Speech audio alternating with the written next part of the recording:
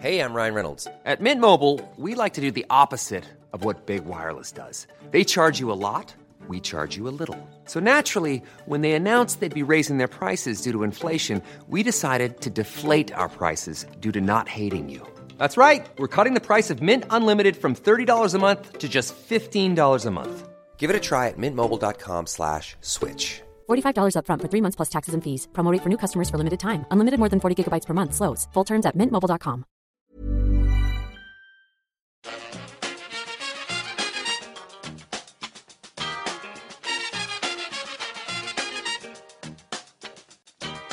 Bring it fast.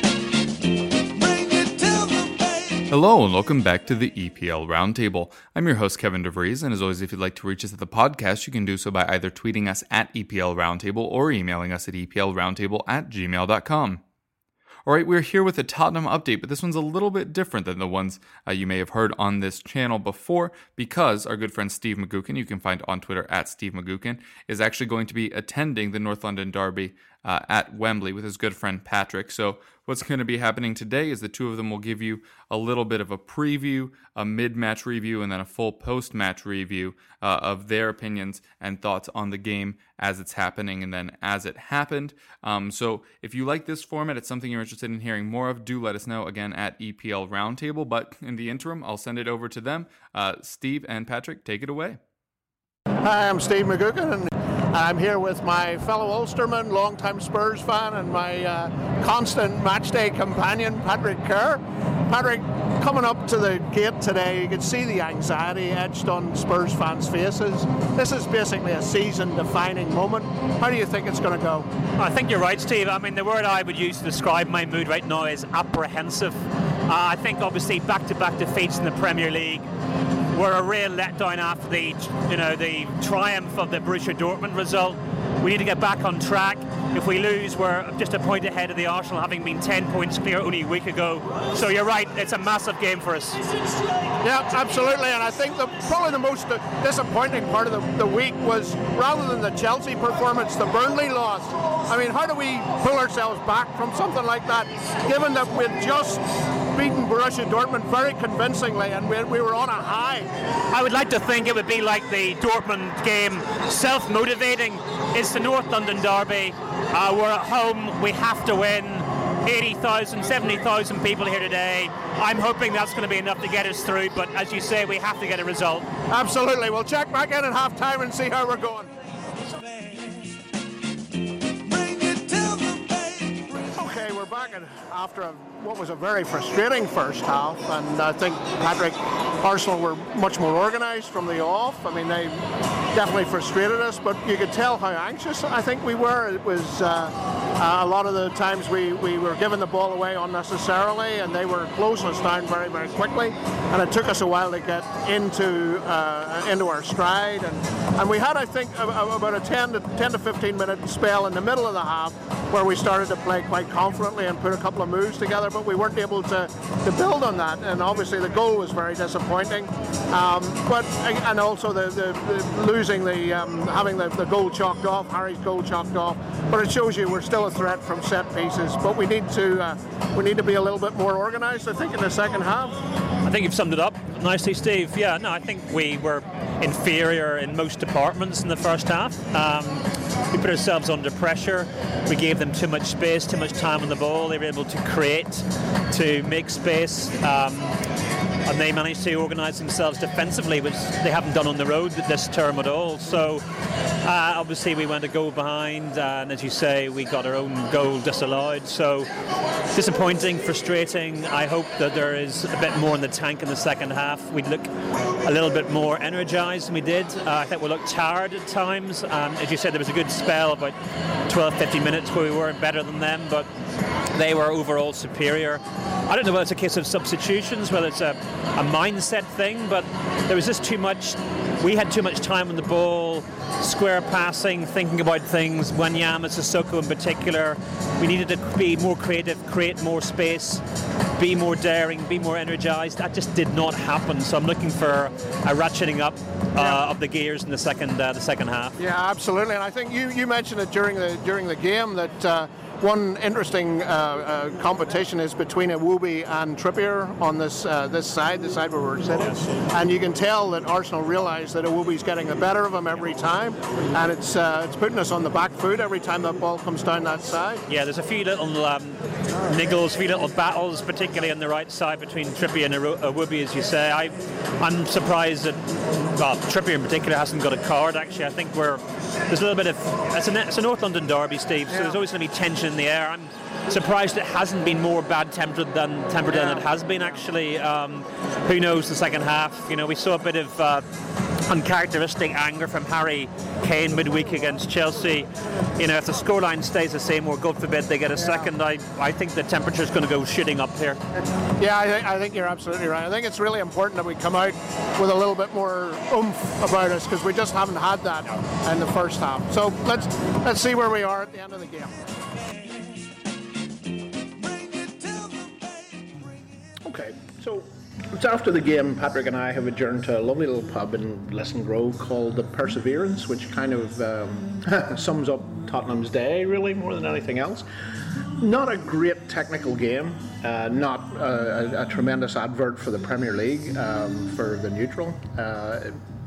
Initial thoughts, it could have gone either way, up until we equalised. We'll come on to the pens in a minute, but up until we equalised, we were just repeating the mistakes of the first half, giving the ball away too much.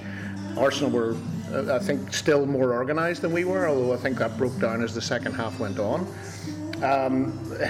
Refereeing decisions, doubtful, dubious, all over the pitch, really, to be honest. It made for a very frustrating game on the whole. But at the end of it all, we've put a bookend at the end of a bad week, and so hopefully we can build on that performance and that resilience to move into the next phase. I mean, we've got Dortmund on Wednesday night, Patrick, and that, as long as we don't completely mess up, we should be Tuesday night. Sorry, thank you.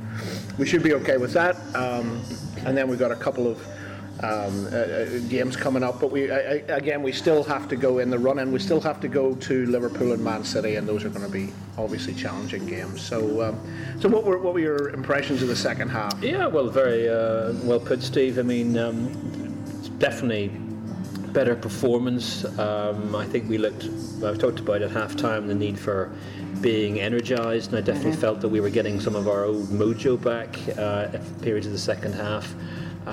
It was not a great game of football, as you say, not the best advert. And I said to you, my feeling before the game was one of apprehension. My feeling now is one of relief. I'm sort of glad that it's out of the way, that we avoided what would have been if we'd lost 3 consecutive league defeats the first time since 2012, which is not a record that any of us would have wanted to go into the crucial game on Tuesday night against Borussia Dortmund away. No, I mean, I think if we get a result that night, then it's Champions League quarter-finals and everybody is happier and sunnier disposition. No, the refereeing was bad. I've been looking at some of the commentary after the game. It looks like Kane was offside for the incident which led to his penalty. I think the Arsenal penalty at the end was not a penalty. I mean, was it Aubameyang went over extraordinarily easily from a pretty innocuous challenge from Sanchez. But Hugo has now saved penalties and two consecutive penalties. There was Leicester a couple of weeks back and then today. So, and he had a terrific save off from Iwobi in the first half. That's right. So, yes. I would have thought maybe our man of the match, actually. Yes, I was going to say, I agree with you there. In terms of the actual impact on the final result. So, relief that it's out of the way. Yeah, no, I totally agree with you, Patrick, and I think if we learned anything from that, it's that we have to be better about not giving the ball away. I mean, that was I was saying to you, if it had gone the other way and we had lost, we would definitely have been the architects of our own downfall today. For sure. But fair play to Arsenal, they were well organised. They knew. Yeah, they had a game plan. They knew exactly. I think they were the better team. Certainly in the first half. Certainly in the first half, and arguably for parts of the second. No, I don't think we'll look back on this as a classic. But we our first draw of the season, of course, it should be pointed out. New territory for Spurs in 2018-19. And then we've got Southampton away next Saturday afternoon. That's right. Yeah. And then there's a huge break for international games and FA Cup games until the end of the month where we're away at Liverpool. So hopefully we get 3 points next Saturday. Yep. And the result on Tuesday against Borussia Dortmund. And Things will look a bit rosier. And also that'll take an awful lot of pressure off Pochettino as well, because there's been a lot of discussion, obviously, about his future and, Indeed. and the fact that this is a temporary blip rather than anything more substantial. So, I mean, how do you see what lies ahead for him? And we were talking on the train on the way up today that in a way we're glad that things are going so well for Solskjaer at Man United. Otherwise, definitely. the speculation would just be and the speculation won't go away. I mean, if you look at what United have had in terms of in the post-Ferguson era, and you look at Pochettino, and he pretty much is the perfect fit for them in terms of 4 or 5 years of Premier League experience under his belt, young, clearly extraordinarily talented, able to motivate players, build a team. And of course the crunch, the kicker is that he hasn't had resources to play with, and you've got one of the richest or second richest clubs in world football. So, open the checkbook time. I don't think that will go away, that speculation, because there are too many people in this world who have a vested interest in seeing things in the media. Will Solskjaer, I agree, his performance has been enormously helpful for us, even though it involved beating us 1-0 at Wembley a couple of months ago. But if he doesn't get top 4 and doesn't win the FA Cup, then there will be pressure, I'm sure, on us, on Pochettino and Levy. If he does get top 4 and wins the FA Cup, what more does the man have to do to get the job? He's clearly adored by the fans. He's got the dressing room. Fans love him. He's a treble winner with United back in '99. He's a club legend. You could spend a lot of time looking for a unicorn when you got the right man right under your nose. But as I say, if he doesn't get the FA Cup and he doesn't get top 4, then I'm sure the clamour for to get Poch in would be very loud indeed. I think so, and when you look at the run-in for the rest of the season, I mean, this is going to be probably the most interesting fight for the last 2 top 4 places that we've seen for a long time, because there are so many implications for all of those 4 teams. Huge. In a way, it's hard to know what's going to happen with Sarri and Chelsea, but I would imagine a parting of company, I think, is what's going to happen there. But there's a confirmation if they miss out on top 4 this year that's probably set in stone. Emery, I think, for Arsenal can probably get away with having a season of rebuilding and fair play to them. They've bounced back. They've done pretty well recently. I think very well. If anything, it's us that has the most to lose by missing out. Well, all those clubs you mentioned, Steve, and United, Chelsea, and Arsenal have all won silverware, of course, in the past 4 or 5 years, and infamously, we have not. And that ticking clock ticks ever louder.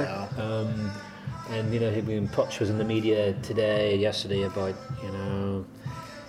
just reiterating the silverware point, and he said it's a longer term project, but acknowledging that players may go, because when you're 40 years old, looking back in your career, you look at the trophy cabinet and think, I won X, Y, and Z, and we ain't won X, Y, or Z for 11 years. So I think it's not going to happen this year. With the best win in the world, we're not going to win the Champions League. We're not going to win the Champions League this year, but I absolutely agree with you. But I do think where I agree with Poch is that this is more than about just having silverware. It's about progressing year on year. It is, and the exponential level of progression has slowed. We're not sort of learning from our past mistakes. There were frighteningly long periods of that game today where it felt like I was watching the club from 5 or 6 years ago.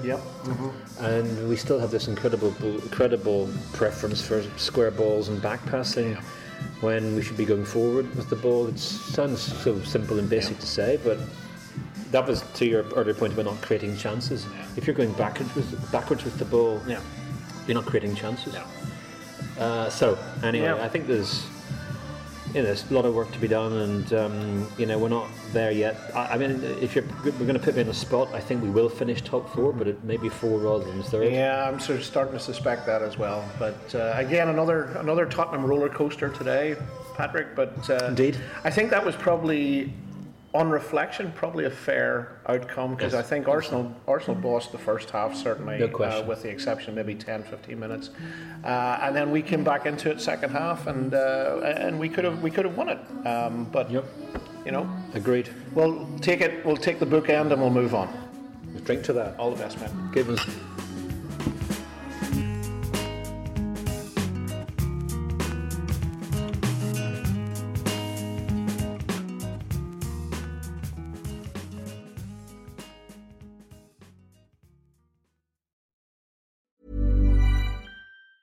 Planning for your next trip?